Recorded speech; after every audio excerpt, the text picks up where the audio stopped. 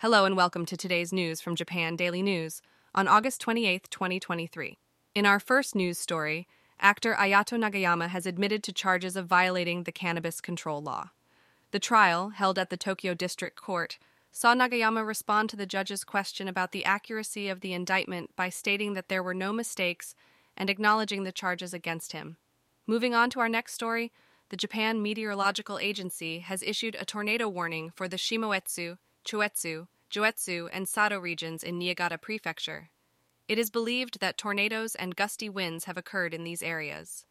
In other news, the Keikyu Line, which had suspended operations between the Kamioka and Kanazawa bunko stations due to a personal injury incident at the Bayobura and Sugita stations in Yokohama's Isogo ward, has resumed service. Looking ahead, today marks 1 year until the opening of the Paris Paralympic Games.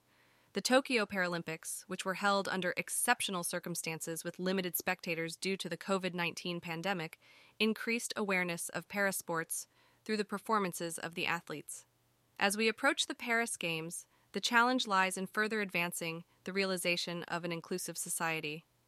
In international news, the largest escort vessel of the Japan Maritime Self-Defense Force, the Izumo, has conducted joint exercises with the United States, Australia, and the Philippines in the South China Sea. This comes as China continues to assert its presence in the region, and the exercise aimed to confirm cooperation among the four nations.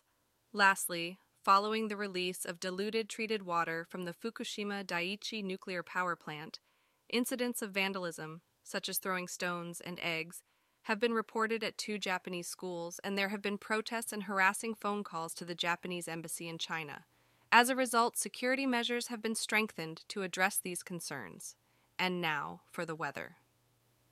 Today in Tokyo, the weather will be mostly sunny, with a high of 28 degrees C and a low of 26 degrees C. There is an 80% chance of rain showers throughout the day. And that's all for today's news. Thanks for listening to Japan Daily News.